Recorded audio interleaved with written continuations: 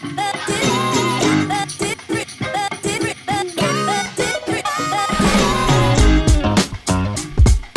everybody, welcome back to another episode of the College Football Uncensored podcast, brought to you by Saturday Down South. I'm your host, Tyler Huck, and with me as always, my co-host, always on time and chipper, Chris Marler.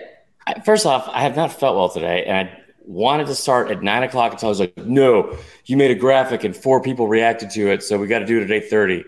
We got to be men of our word, which I've never been. Well, that's just about you, not about me. That's fair. Anyway, yeah, we're actually going to talk football this week. Well, we let's get down to it now. Chris, I did something that you did a few weeks ago. Picked up this guy. There you go. So very excited about that. Started reading it. Jeff Sims on the cover from Georgia Tech, which was interesting. All right. So William Gray, he's in here in the chat. So glad he made it for this. So first off, you should be glad you made it for this. This is going to be a lot of fun. Also, I've not responded to any of his DMs about. There's a stat that he threw out there. It's pretty interesting about. There's not an active coach, I think, from the SEC East that has beaten Kirby. Maybe it's the SEC from outside of Saban. I don't know. He could probably put it in the comments, but I'm sure it's not real because outside of our own company and publication that posted today that Kirby Smart is the best coach in the SEC. What do you think? I don't think he's undefeated. So yeah, we wanted to get into a little bit. We've got obviously live up here to my right. We've got the Arkansas Ole Miss game. Last I saw it was 6-3 Ole Miss. Is that still the case? Mm-hmm. It is 6-3. So looking to see who's going to be advancing here. Obviously A&M and Auburn both survived their elimination games in the College World Series. But like you said, we want to start talking a little bit football. I think you guys want that as well, considering we are a football podcast. Mm-hmm. But before we get into it, Chris, what did you do this weekend? Well, it's Father's Day, which is a big holiday for me. So I did some packing and started tidying up the place since I'm moving out in like a month, and made a trip to Goodwill. Nice. Almost. It was closed, but still have the clothes in the trunk, which is probably where they were going to be anyway. So for like several months. But yeah, just some spring cleaning. And that's about it. Also, I forgot to give a shout out to Dan last week because he gave us tickets to the suite to go to the Braves game. And I just completely glossed over that. Oh, when I asked you what you did, you're like, nothing big. Yeah. Yeah, he did give us some feedback on that afterwards as he was editing. Well, that's good, man. So moving out of the place, where are you? Where are you moving there? We're not getting into this tonight. We just. What did you do this weekend? Let's see. Saturday, took my kids to the pool. Saturday night, went to a concert here in Alpharetta, Maren Morris, for my lovely wife. As I like to say, it was a Father's Day weekend, entailing something that she really wanted to do. So, no, but it was fun. We were up in the lawn up at the Ameris Amphitheater in Alpharetta, and then my coworker was there, was like, hey, you guys want to come to this VIP box down here? Sure, yeah, why not? Always. So got a little lucky there and had a little date night with the wife. Then Father's Day, of course, got to hang out with the kids. Also celebrated with my family my sister's birthday, which is today. So happy birthday, sister. Doubt she listens. And my son turns 1 this next weekend. So we celebrated a little bit with my family there too. There's a lot of stuff that just overshadowed Father's Day, huh? Yeah, it wasn't so much about me as much as it was everybody else. So that's fair, you'll learn that one day when you become a father. I'm not gonna have kids. Okay, I can't get pregnant, so that's true. Well, I don't know. You never know. Science, though. It's 2022. Yeah, there you go. So yeah, action packed. U.S. Open was great. Do you watch golf at all or no? Not really. Okay, so I'll watch like the Masters. I'll watch like the British Open if I'm still up from the night before. Right. And then so I didn't realize it was the U.S. Open until like Thursday or like Wednesday night. But no, I didn't watch any of it because I was watching the College World Series. Yeah. William says he couldn't think of one active head coach in the SEC that has beaten Kirby other than Saban. I mean, they don't play A&M. It's definitely like, yeah, he's probably right. Well, there's been so many new head coaches. Think about how many new head coaches there are. Yeah, there were none last year, right? There was no new head coaches. Well, it was so Pittman, Kiffin, Leach, Harsin they're all within the last 2-3 years at those schools. Jimbo, I guess, have they played? Yeah, they played, right? This is year 5 for him. They played one game. It was at Georgia in the rain. And then obviously, I'm sure nobody in the SEC is now that Mullen's gone. So yeah, I guess that probably is correct. I like it. It sounds like they did beat A&M and Athens. So pretty cool stat. Hey, maybe when Saban's gone, Can we just? You know what? I'm frustrated that we didn't start at 9, and I'm just going to get this off my chest. And I don't think our boss is watching. And we're just going to be objective journalists here. The fact that somebody at our place of work put out an actual article saying that Kirby Smart is now the best coach in the country, it sometimes just blows my mind that we're still in business here. No, the take's got to come. The take's got to flow. You know this. It's the same guy with the takes. It's just bald Skip Bayless, Matt Hayes, just throwing out all sorts of shit, whatever sticks to the wall or doesn't, I guess. Well, we'll see. I mean, I didn't read the article, but if the headline was that, maybe he goes in later saying, since Saban, if you had to take one moving forward for the next 10 years, maybe. Right. You could argue that. He didn't, but yeah. Okay. Well, we wanted to talk some actual football this week. So we got a little inspired because we were starting to look at the beginning of the season, which is literally, what is it, about 2.5 months away? 69 days yesterday. Which means it's 68 today. Yeah, not as cool, but yeah. Yeah. And we started looking at some of these early non-conference games early in the season, and there's some really good ones. So we wanted to kind of go through a list, quickly talk about them. I don't know if you have any of the opening lines for any of these games. Of course I do. But let's pull some of those up. And I guess week 0 is always, there's all these just random ass games in week 0 that usually don't make sense. Although there was Miami, Florida a couple years ago. So we'll start, I guess, in the official week 1. Starts in the SEC. Georgia versus Oregon in Atlanta is the first game. I'm super interested in this game for a couple reasons. So obviously you got Dan Lanning going out to Oregon. Right. You got obviously Kirby is kind of his mentor, I guess. This is Georgia's first game coming off a national title. They lost 15 players to the NFL draft last year. So to start a season right off the bat, won the transfer portal, right? No, they did. Like before the spring game, they hadn't lost a single player. Well, I'm almost positive. Georgia? I mean, obviously the only team in the SEC that hadn't lost a single person going into the spring game. Jermaine Burton? That was, damn it. That's Willie gave me that stat. That's Willie's fault. Willie. So you've got that aspect. So you're gonna be breaking in a lot of new players. Now they're very talented players, obviously, but you're gonna be breaking in some players. Conversely, with Oregon, you've got Mario Cristobal. As much as I'm probably going to try to hate on him, even though he's probably about to start recruiting down in South Florida, he did a great job of building a really talented roster out in Oregon. He built the defense really strongly. O-line's always going to be a strength under him, and it's no different at Oregon. They've got a really good linebacker core. The O-line may be the best in the country, depending on what you look at. The Lindy's has them way up there. Big thing is quarterback for Oregon. I mean, if it's Bo Nix, do you really feel great about that? I mean, I don't think he goes to Oregon without thinking he's going to start. Well, and he played for the offensive coordinator, Kenny Dillingham. He was at Auburn for a year with Nix. His freshman year, So And that, I mean, I guess arguably was his best year. I don't think you could even use that word to describe any of his years. I mean, he like his freshman year, he was just like he was like so predictably unpredictable, I guess. Like he was going to go fucking 50% completion percentage.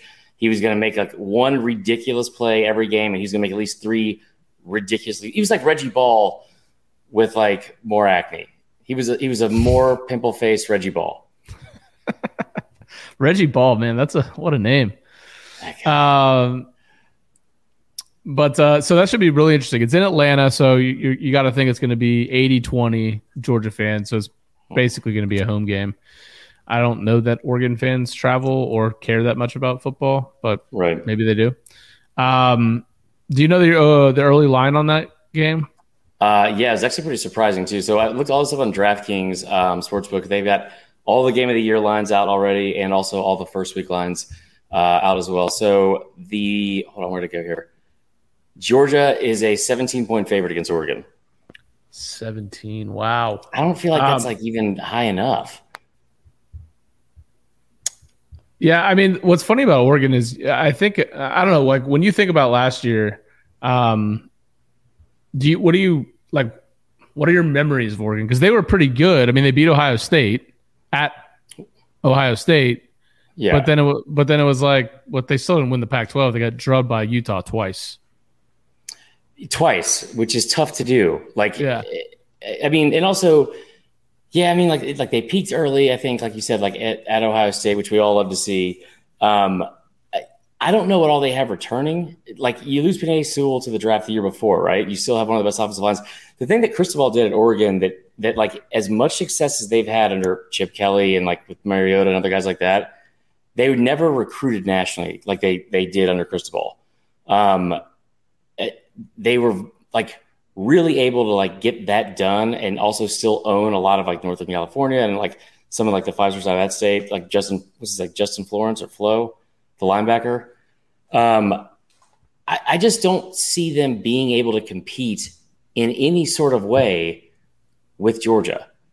And that's not even like a detriment to like anything like with their success this season. It's just that Georgia's going to be that good, and it's in their backyard, and they're more talented. Like you talk about all the people they lost to the draft, they're more talented on offense somehow. Like, and it's by a lot.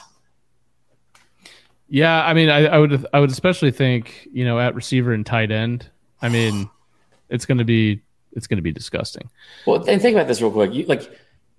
I get the tight end position because you have like this influx of like former, not just 5-stars, but like elite all-time generational type recruits with like Eric Gilbert. But the fact that you're going to be better at receiver, right? Like you lost George Pickens, who's a 5-star. Like I know he was hurt, like going into his last year, and you also lost Jermaine Burton, and you're going to be better at that position. And I don't think it's even in question. Yeah, I totally agree. That I think the offense is going to be, until the defense has time to gel, considering they lost pretty much the entire starting 9. I think the offense is going to have to carry the load, like especially in a game like this, where the defense may just take time. That defense, it's almost like any defense that comes after that one is just going to be disappointing to the fan base, because you can't get better than what you did last year. Now you have players that are obviously very good, but just the cohesion mixed with the talent last year, I think is going to be very hard to replicate ever, if not, especially early in the year, this coming year, which is why I think this game could at least be somewhat interesting. Oregon did, USC is ridiculous, by the way. So Oregon, the running back Travis Dye, who was like, he had 1,300 yards last year, 16 touchdowns. He transferred to USC. Of course he did. Yeah, that makes sense. So. Hold on. Go back real quick. Like you talk about like the defense having to catch up. I mean, I feel like we're forgetting the fact that like that defense is going to be coached and have like the most attention focused on like from Kirby, right? Like he's a defensive first coach. Kirby's not out there calling plays. Like, I mean, if he was, he probably wouldn't have had Stetson Bennett be the quarterback for these last few years. We're not going to get into it, but like you talk about how it's going to be a drop off. It will be a drop off because of like the staggering numbers they put up this year, right? Yeah. But it's still a defense that was the number one scoring defense in the country 2 years ago, and they ranked in the top 20 the year before, and that was when they were like decimated with injuries. So I know they lost like a ton of talent and more than they ever have, more than anyone has, obviously, to the draft because it's set a record. But you still have Jalen Carter, who's possibly the best NFL prospect from that group last year. You still have Nolan Smith, who was the number one overall player in the country coming out of high school, that like really showed out in the playoffs. I don't think they're like Keely Ringo is going to be a top 15 pick. I don't really see them struggling on defense because I don't think Kirby will let them. Yeah, struggling is probably not the word. It's just more so it's not going to look like it did last year at first, especially. Just because you're going to have this is the first time you're playing a different team, and now like you're not playing the same offense you play every day, so it'll just be interesting. I mean, they could shut out Oregon in the first game, and I could just be totally wrong, but.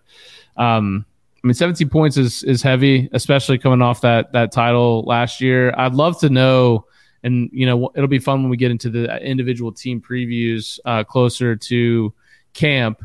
What people are hearing in camp about kind of just the attitude and the mindset around this new team, right? That Georgia's going to run out there next year, because every year is a new team, right? I mean, it's right, completely different people oftentimes, and so. You lose a lot of leaders. It'll just be interesting. That's all I'll say. I don't think I know it's like complacency is obviously like an issue at a lot of places. We're in like foreign territory right now because we've never been in this position since we've been alive, like Georgia being defending national champs. I just don't see especially that fan base. I don't see them resting on any laurels going into next season. Like I feel like, the hype will be kind of the same. And I brought this up a couple of weeks ago, and it sounds crazy, but like they're almost flying under the radar at 3 in the preseason polls, which is like they have an easier path to go undefeated than any other team in the top 5, top 10. I mean, and really, we never gave Monken enough credit what he did on offense. I think they're going to be they're not going to be a better team because of how good that defense was last year, but they might be a more balanced, better team, if that makes sense, like on both sides of the ball. Yeah, no, I get that. So early, it sounds like you would probably take Georgia minus 17 there.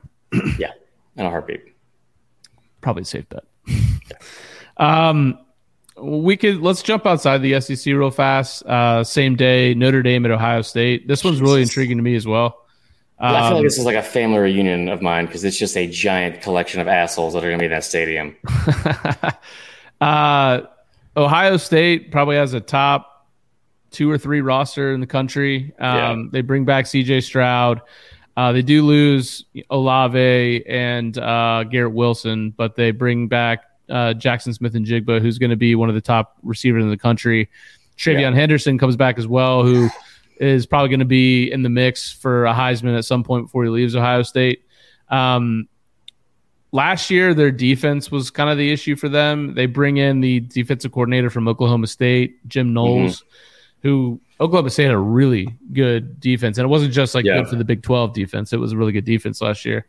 They'll be preseason probably top 2, would be my guess. They're number 2 everywhere. Yeah. For the most part. So you've got a loaded team. It's at home. I think Marcus Freeman's going to end up being a really good hire for Notre Dame. Yeah. Did you see all the shit that happened with him this weekend, though, where he was like – No. Oh, God. So, apparently he made some comments, where Ohio State fans felt like he was, going after them and trying to, make Didn't he play there? Yeah, for 5 years. So he, made some comment about, how, at Notre Dame, we have to make sure all of our kids are in class. At Ohio State, you could just, I forgot exactly what the quote was, but it was something basically alluding to the fact that you don't have to go to class. They have somebody do that for you. They just check in when you check in. And then one of the greatest self-owns, I think, ever in Twitter history, somebody responded, was I literally wrote Marcus Freeman a paper his senior year. And it was so he was right. This is just spot on. That I don't think what you're saying, it means what you think it is. Yeah. So that's added a lot of, I guess, fuel to the fire on this. He came out and kind of walked back his comments the following day or two. Ohio State's a 14.5-point favorite. I think you're right about Notre Dame. I don't know if they're I mean, they were really good under Brian Kelly, man. We just never wanted to admit it because they got skull dragged every time they were in the playoff. Right, because part of what he's saying, by the way, is true. Like they've consistently over time had much harder job getting in players who maybe necessarily didn't have the greatest academic background as compared to schools in the South or anything like that. You know, it's just I think that's pretty common knowledge. So I know what he's saying there. So that's why they always get their asses kicked every time they play somebody that's got that's SEC talented.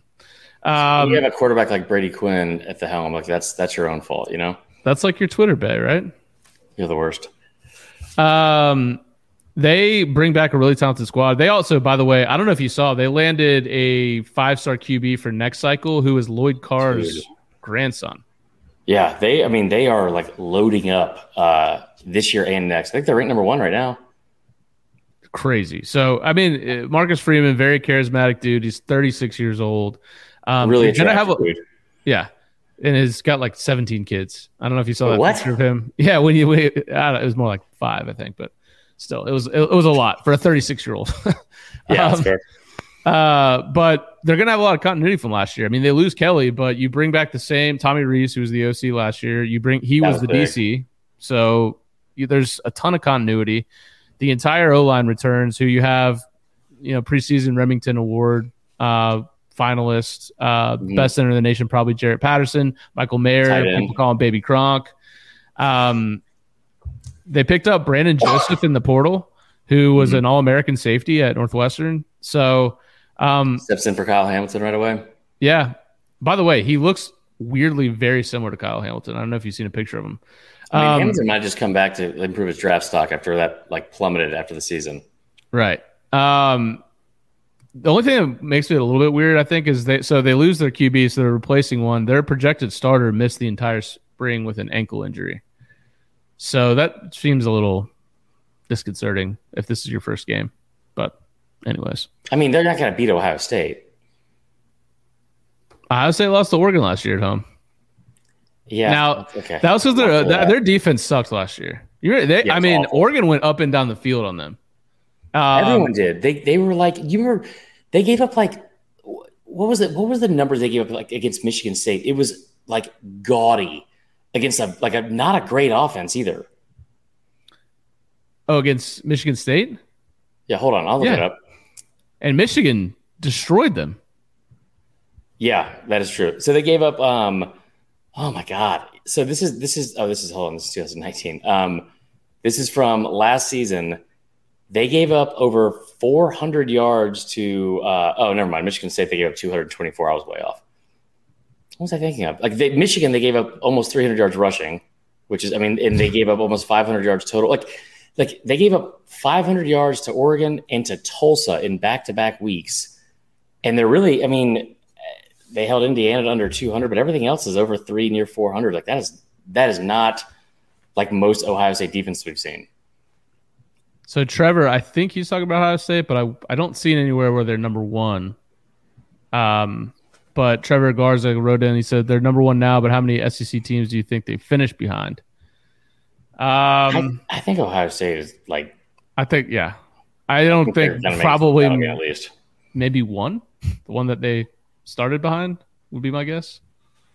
So again, I think that just after watching the spring practice and after seeing some of these rosters take shape, I just the schedule, especially Ohio State, who do you have? You have Notre Dame at the start. You just bookend your season with 2 somewhat difficult games against teams that you're superior in talent against, and you also get them both of them at home. Georgia and Ohio State in the Natty makes the most sense in terms of a manageable schedule and being able to get there unscathed. Yeah. Trevor wrote in, he said he's talking about the recruiting class. They were number 1. Yeah. Okay. So for Notre Dame. Yeah. Oh no. They'll be behind Alabama, Georgia, Texas A&M. Yeah. At the very least. But recruiting's so weird. I don't trust anything now. I just saw right before we signed on today, Louisville got, I think the number 1 running back in the country for next year, or top 2. And he's a top 15 player overall. They have a 5-star wide receiver committed, and like the top quarterback they've got since like the Purdue coach, Brian Brom. Like, yeah.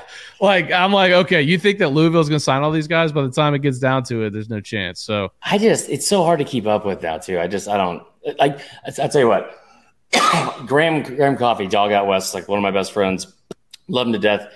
He gets really into recruiting, and like you have to be like cut from a different cloth to be able to stay focused on that shit for that long, especially with how much people like change their minds. Yeah. He made a comment the other day, and it was like, I think that Georgia got a 5-star DB out of Alabama this week. And I think there was like one of the Georgia responses was like, you don't think that game in Indianapolis this January meant something? You don't think that'd matter on the recruiting trail? And it was like, honestly, yeah, I thought like winning a fucking national championship probably did matter in recruiting just a little bit. I mean, but also in the same sense, Georgia's like one of the few teams. I don't feel like they lost anybody like going late into the season with like, what do you call it, decommitments and stuff. Well, when you're committed to the game, as Georgia and Alabama and A&M are, it's hard to lose recruits, honestly, unless you're probably losing it to one of the other two. So, yeah, I don't know. I agree with you. I think Ohio State probably, just given that year 2 of Stroud, they return a ton of talent. Oof. What did you know the line on that? Did you see that? 14 and a half. 14 and a half? Yep. Yeah, that hook is going to be an issue. We got a lot of other good games to talk about, though. Yeah. So keeping it in the SEC for the rest of them, really. That same day, you've got Utah at Florida, which is a really intriguing matchup. I don't. Is that like a home and home? Like, does Florida go out to Utah next year?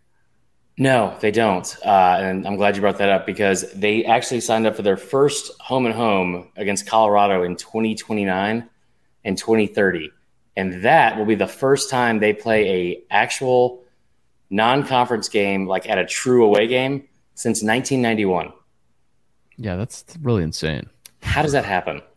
Like, how does that happen? Like, they don't even leave the state. They don't even leave the fucking state. Unless it's like in a domed week 1 game. I mean, anyway.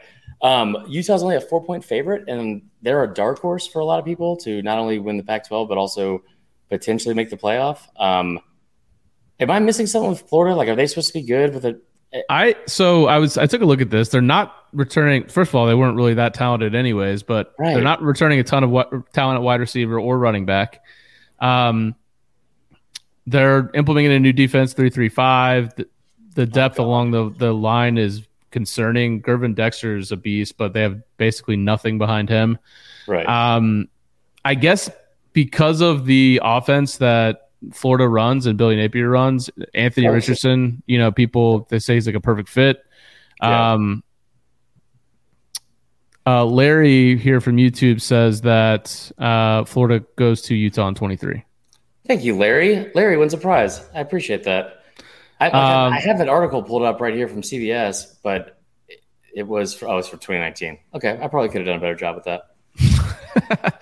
And then conversely, obviously, Utah won the Pac-12 last year. Mm-hmm. They returned their QB, Cameron Rising, who was the first team all-conference for the Pac-12, despite not starting until the 4th game or after the 4th game. They got a running back, Tavion Thomas, who rushed for 1,100 yards and 21 touchdowns last year. They got a veteran O-line. Obviously, coming out from Utah, going down into the swamp in early September, not going to be nearly the same conditions they're used to playing in. So I could see that honestly being – how do you even practice for that, honestly? I mean, I don't know. Like, go, I guess, cut off the heat and like abandon Costco for a few months and then just let it bake. I mean, Florida is like – it is a different level of humidity. Also, the thing about Florida is like you're right on top – like the fans are right on top of you. And it'll be – it's the opening week, so people – like they haven't had like all their hopes and dreams broken yet. So the 4-point line was really surprising because actually it's down to 2 now. Like, I understand like it being a very difficult environment to play in. I understand like traveling across the country, all that kind of shit. But like the trajectory of where these two teams are projected going into this season, that part doesn't add up. But I will also say there's not a quarterback with a like a higher ceiling, like that, like just more of an unknown, but like more potential and a higher ceiling. Maybe not a player in the country like that has the same ability as Anthony Richardson. I mean, we've seen very limited action from him. The 2 games that he was like actually got extended playing time in, not great. Georgia and LSU. Right. But still like projected to be like potentially a top 10 pick. Like everyone that's seen him play knows like the skills are there, right? I don't know what's around him. Brenton Cox is going into his 17th year as a senior finally. But it's year 1. Like under Napier, I think is going to be a good coach, but like they were really bad last year. And like that team that went to the Cotton Bowl, went to a New Year's Six game the year before, they were a 4-loss team then. So I just like I'm missing something. Yeah. I don't know. But it's always with gambling and with Vegas. It's just if we're missing something and it feels so obvious, I would feel good as a Florida fan. I don't know, for some reason. Yeah, for sure. Obviously Utah lost Devin Lloyd, first round running back, but they replaced him weirdly enough with Mohamed Diabate or whatever. I don't know how to say his last name. Diabate from Florida, played at Florida last year. He's playing at Utah now randomly. So, that'll be an interesting game though. That'll be a very good early test for Florida because you get it at home, but you're playing a competitive team, but it's from the Pac-12. So it's like, hey, you feel like you should win a game like that. Be a good litmus test early.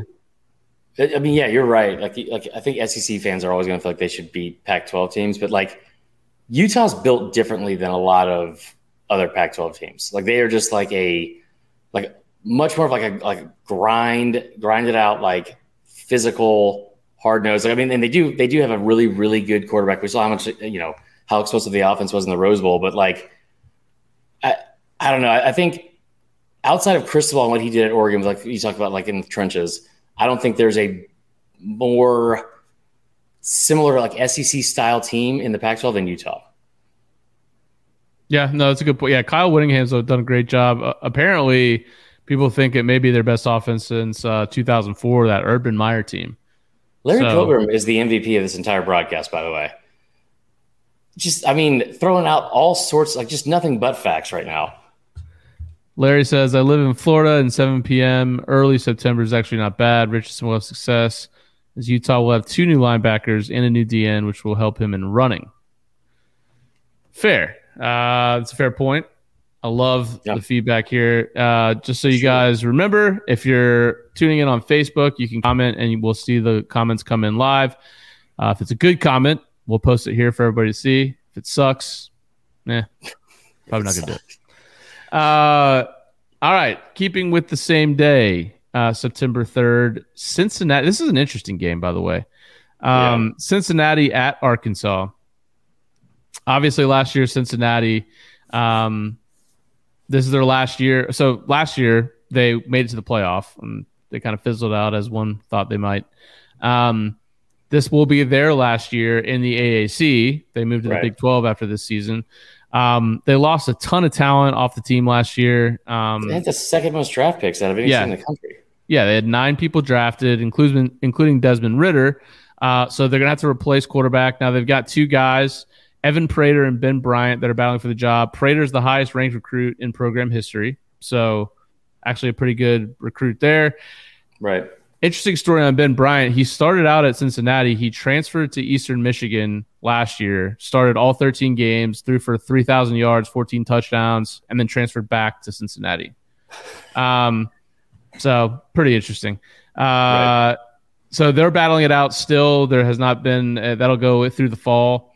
Corey Kiner, who LSU fans may have heard of, he played at LSU. He transferred in to Cincinnati, so he'll be familiar with Arkansas.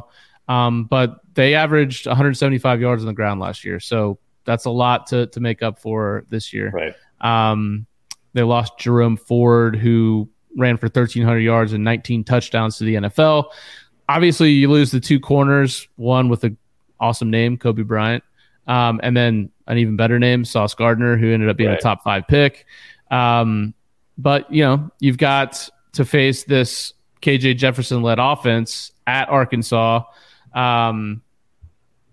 What do you think here? I mean, Arkansas is rebuilding the defense a little bit. The depth in the back end, I think, is good, but up front, a little bit of an issue. And obviously, you got to replace Treylon Burks. You bring Jaden Hazelwood in from Oklahoma. Yeah. Hey, he was the top receiver coming out, I think, in his recruiting year. I don't really ever remember him doing that much at Oklahoma.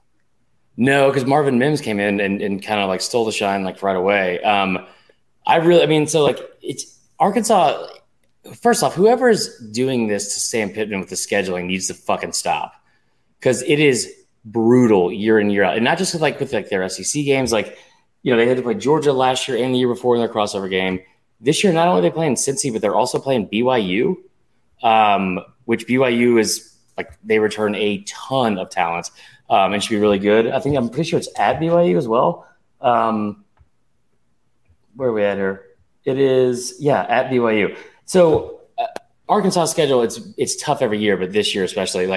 I feel like this is one of those games when you're looking at managing a schedule as a whole and trying to get to the postseason, because this is going to sound weird, but one of the downsides of all the success Pittman's had so early is that it's going to be hard to get back to 7 wins again.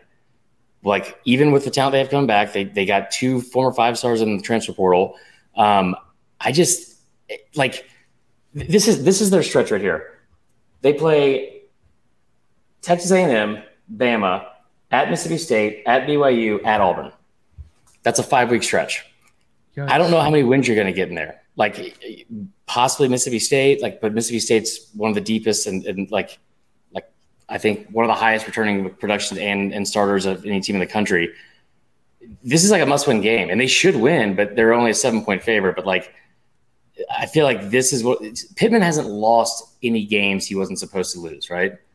That's one of the reasons he's been so popular, just flat out, because Chad Morris did that every single fucking week. You have to win this game, because the schedule gets really, really tough after this. Yeah, what's the line on this game? 7. Yeah, I mean, I just personally think it's the fact that Arkansas is at home and they're bringing back KJ Jefferson. I think, look, Treylon Burks is going to be easy to replace by any means, but you've got some pretty good receivers on the outside. Yeah. Trey Knox is a tight end now, I guess. He's huge. He put on 20 or 30 pounds. Yeah, so you've got just me, but it looks better on him. Right.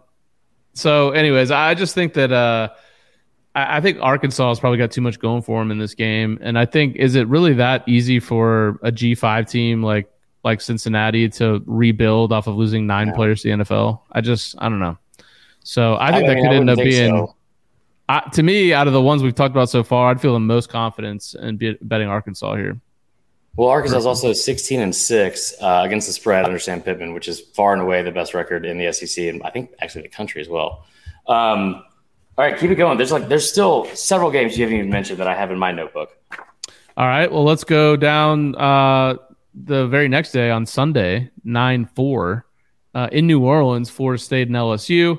So this is me versus producer Dan here. Obviously, LSU's got the new coach, Brian Kelly.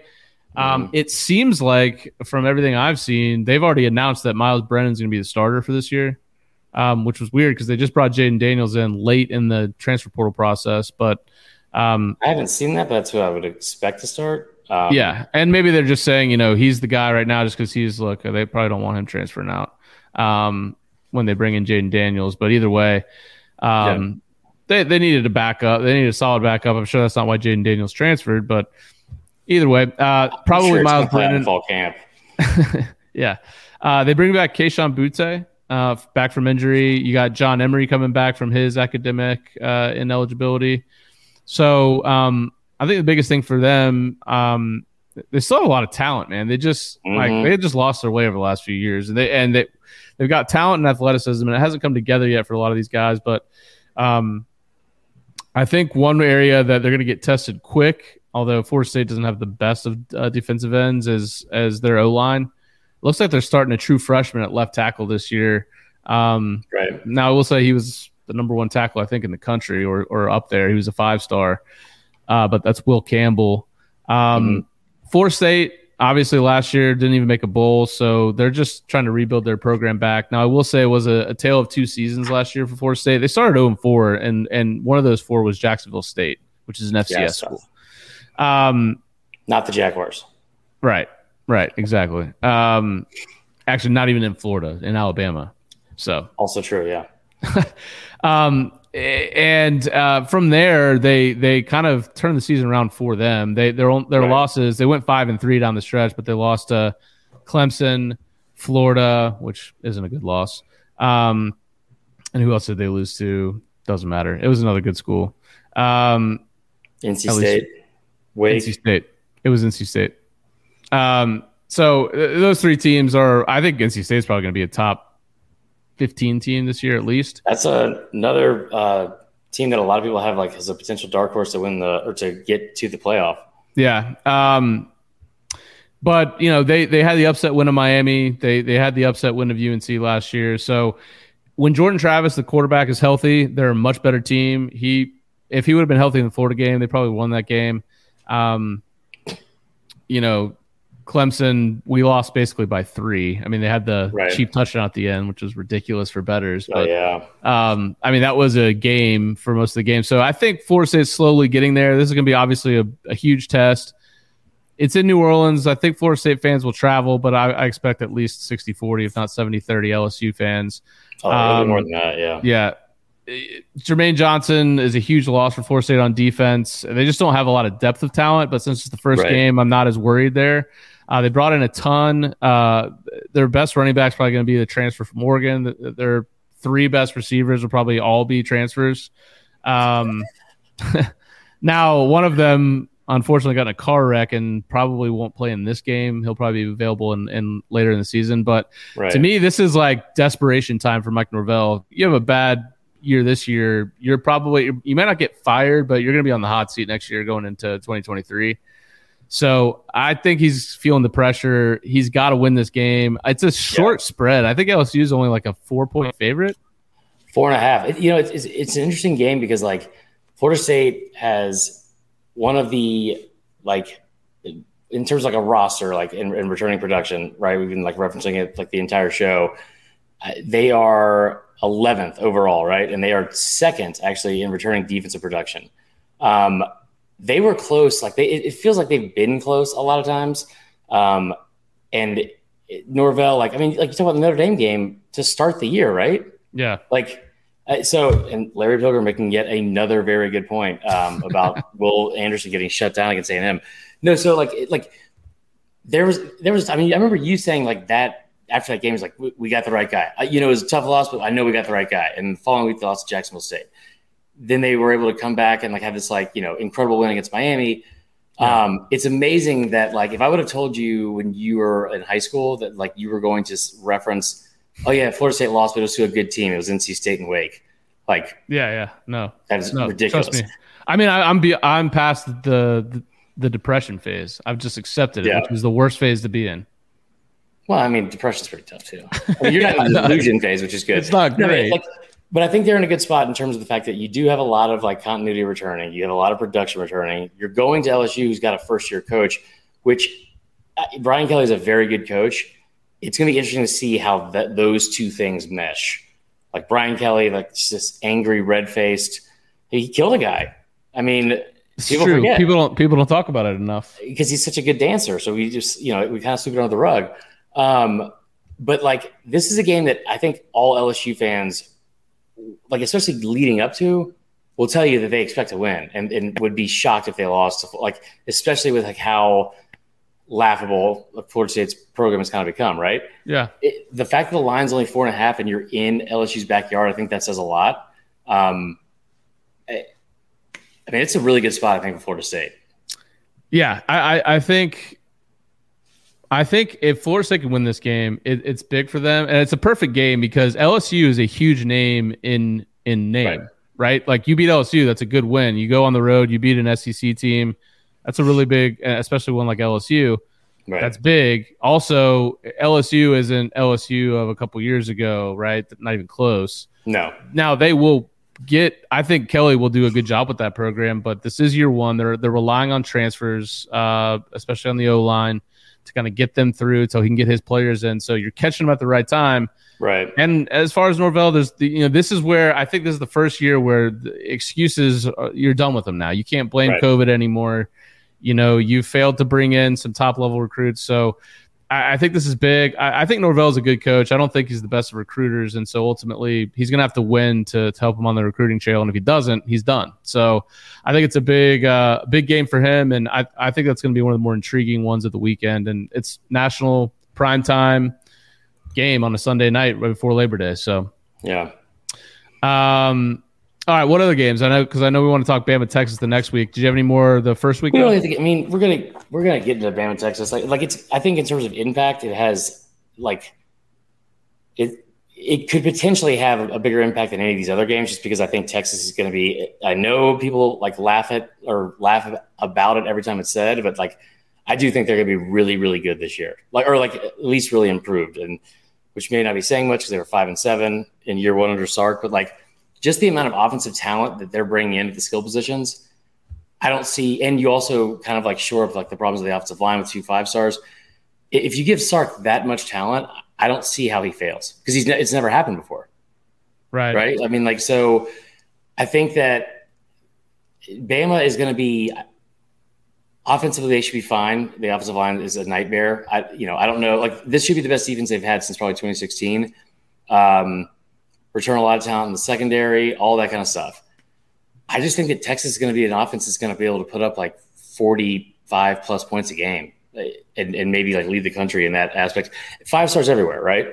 And Bama has been really bad on the road, and people don't really bring that up for some reason. But you had a 2-point win against Florida, you lost to A&M, you should have lost to Auburn.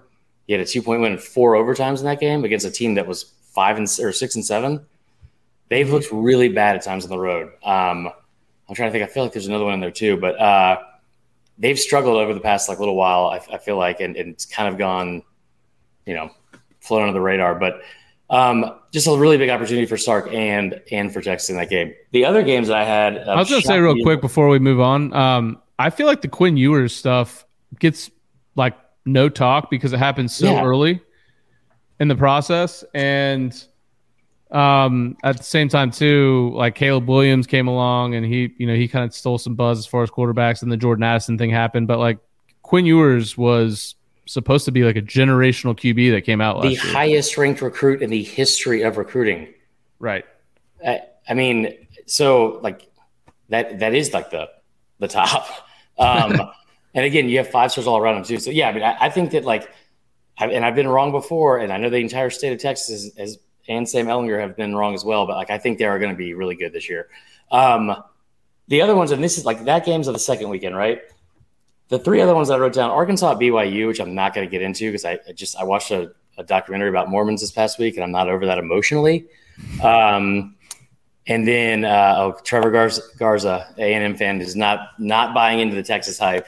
But the other 2, so and surprised you didn't bring this up, because I think that they're really, really big opportunities for teams that are given no shot going into these games.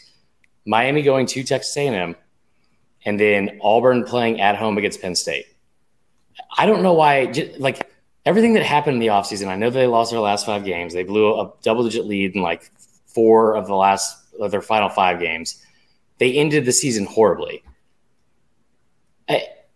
Everything that happened in the offseason wasn't Brian Harson's fault. He didn't do any of the shit that the boosters said he did. That's an insane thing, by the way, to just make up. And then they're just going back to normal. Everything's fine. They let him play fucking paintball with the kids, which seems pretty dangerous if he's being berating kids in the locker room. But all of these things that that's a weird. That those boosters are they lack the self-awareness to be you know what, maybe we should take a step back. They're got to be around them the whole time. Jesus Christ. Comment section going ham. Every year that Auburn is supposed to be down, and this is more of just I don't know if it's a coincidental or a luck thing. Every year they're supposed to be down, they're not. And I know they lost with coordinators. They lost a lot of talent. You return maybe the best running back in the conference, maybe the country, with Tank Bigsby. So you have a blueprint of for success on offense there, right? Harsin was a really good coach at Boise State, and we had Cole Kubelik on here last year, and he said it voiced the same thing. A lot of people that are close to the program said the way he approaches building his program, coaching his team, all that is very, very detail oriented. It's the closest thing to Saban as anyone else, not from a production standpoint in the wins and losses, but the way he goes about his day and his job, it's very similar to Saban. I think Auburn's win total is 5.5 or 6.5. Some people are saying they're going to finish last in the division. I don't see that happening at all. Penn State's going to come down to Auburn. It's going to be the third week of the season in September. It's going to be hot as shit. Penn State, over the from 2016 to 2019, they were 42-11 as a program. Since then, they're 11-11, including exactly. They're 0-8 in the last 2 years against 11-11. And James Franklin's constantly talked about as the next. He is just he is ethnic Jimbo Fisher. Every time he's got his back against the wall and he should be fired, he's you know what? I'm going to leave unless you give me a raise. Somebody else said they give me a raise. I'm who? Show us. You don't need to see it. They are, it's two peas in a pod. But so on the road in the last 2 seasons, they are 4-6, right? Been pretty bad on the road away from home. And they're 0-8 against ranked teams. I know Auburn's not ranked as of right now, but I would throw them in that category in terms of it's a very difficult situation to travel all this way. I mean, think about how bad Auburn supposedly was last year, and they had to go to Happy Valley. No one gave them a shot at all. And they were in that game late until whoever the fucking offensive coordinator was that decided to throw a fade pass or a fade route with Bo Nix at quarterback. Not your best move. Pretty sure that guy's not there anymore. No, he's not. But and the last thing is too, Penn State, you talk about their offense. They were 90th in the country last year in scoring offense. They were 118th in rushing offense. So I don't remember hearing anything about Penn State's incredible passing offense with Sean Clifford. And they lost their best offensive player to the draft as a first round pick at receiver. They were 67th in the country in run defense, which isn't terrible, but it's just very middle of the road. I don't see James Franklin. If there's anything James Franklin does, it's fucking say the F word and underwhelm and underachieve. He's a lot like me. I mean, I just don't see him. And think about the fucking chip on the shoulder that Harsin has to have right now. That was kind of funny. I'm not gonna lie. Okay, yeah, no, that's a good point. That is gonna be a good game. If it's not 2 highly ranked teams, but it's still gonna be a great game. Auburn's favorite in that game. What's the line? It's Auburn favorite. They're a 1-point favorite. Also, Miami, by the way, so this is seamless transition, which I didn't mean to do. Miami going to A&M in week 3. I don't expect Miami to win that game. They're a 7.5-point underdog. It's year 1 under Cristobal, but Cristobal I feel is a really good coach, and we've seen him turn things around very quickly, at Oregon, and not just turn around and have a flash in the pan success, build a program and build the type of team that has sustainable success, right? Mm-hmm. Going to A&M, the reason why I think A&M fans and Trevor can vouch for this, very confident this offseason, very confident. And I think that, a lot of that's warranted because of the recruiting class. And they beat Bama last year. They also lost 4 games. Right. They lost on Kip's birthday weekend, which is I don't think he's gotten over that. I know I haven't. Miami going to A&M with Tyler Van Dyke as one of the best quarterbacks in the country. I mean, that kid, ended the season with not only did he get 6 straight games with over 300 yards passing, he was a 20-3 touchdown to interception ratio, and he beat 2 ranked teams in the process. The only loss he had was against y'all, and it was a 28-point comeback. Yeah, I know. Yeah, they were leading at the end until we came back. Yeah, that was crazy. Right. He's good. So he's really good. Under Fisher, they did a really good job of getting up for the Bama game, right? They've overlooked a lot of teams they've played, right? Mississippi State last year. Again, nobody thought they would lose. Their schedule after they play Miami, right? They open up with 2 shit teams. But after they play Miami, their schedule is Arkansas, in Dallas, at Mississippi State, at Bama, and without a break. So 3 weeks, like all on the road. And you know that like the Bama thing is going to be constant like talk and chatter all off season and into the early parts of the season because nobody thinks they're going to lose this game. Miami's a top 15 school or top 15 team going into the season. Do you see this? Another fantastic Larry Pilgrim stat here. Cristobal 1-3 against Utah. We got a Utah fan out here. Larry, hit us up after this. We're gonna get you some sort of prize. Like I guess we could make Utah stickers. You've been great, man. You're the best. Yeah. Thanks for the interaction, guys. We're gonna do a better job of getting this stream promoted earlier so more people will join. But you say you're just saying it about me. What did I do? You didn't do anything. Okay. We both. That was a problem. We both will. And once we start doing it every week, people get used to it, and it'll be appointment viewing. I guess we should start posting that Facebook group again. That was tough to get a word in there nowadays. I don't know. So I appreciate the love, Larry. He says, great show. Thank you, sir. Yeah, man. Well, shit. We've done an hour here on the first week of college football. It's much easier when we actually have football content to just get some stream of conscious going rather than to, try to know about Notre Dame baseball. Well, we're just all Notre Dame baseball fans now, forever. Yeah, right. Yeah, that's true. Final quote here from the crowd. This is pretty funny from Trevor. Don't worry, Chris. We aren't allowing ankle monitors into the stadium, so Miami skill players will be unavailable for the game. So that's because they're all used as best friend bracelets with all the boys. By the way, do you see they're out in Omaha right now? And I just have to show you the video of like, I guess he's a former Yell leader. He like ran down like the aisle, like to the very front row, like in front of the dugout to lead a cheer. And in the process, I don't know if this is normal or if he just did it to like add some flair, but he like did one of these in the middle of it before he did the finger guns. I mean, we got to get on that shit, dude. That is, I know we're both like booed up right now, but like if we ever get single again, we got to fucking learn how to do that. Oh yeah. I mean, talk about attracting women. Nothing gets women faster than finger guns, all beige outfits, crew cuts, and just lashing out irrationally at Nick Saban. All right. Well, this has been a good episode. For you guys that are in the comments, we appreciate you being here. Go tell your friends. 8:30 to 8:45 on Mondays through the off season, and then of course when the football season gets kicked off, we are going 2 times a week. As you guys know, we'll get the call line back going as well potentially. Potentially, we'll see. It never went down. No, that's true. It's still up there. We got to go check to see how many psychotic voicemails we've gotten from my dad and that one guy from Planet Fitness.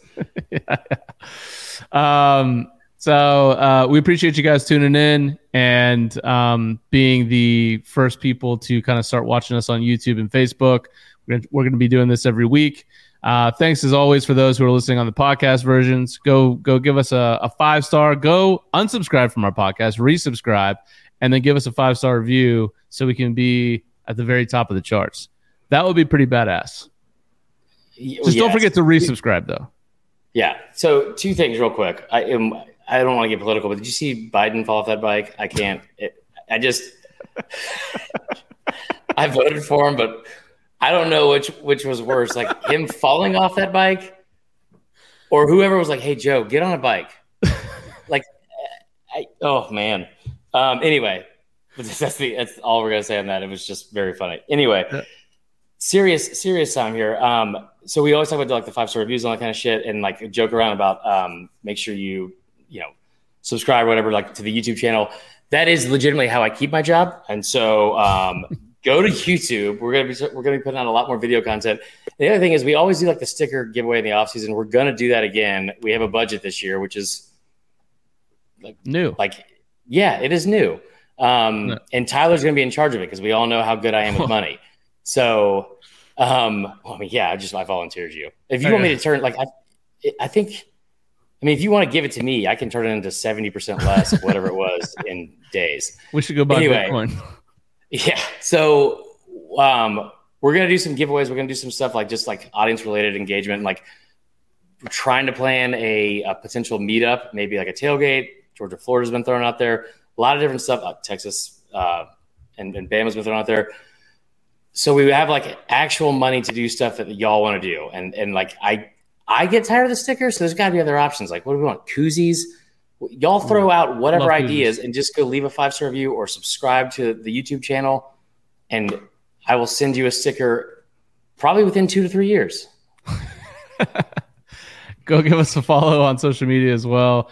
Twitter's at CFB_uncensored. We have an Instagram as well that we haven't started using yet. Probably start doing that in maybe the regular season. Maybe never. I don't know.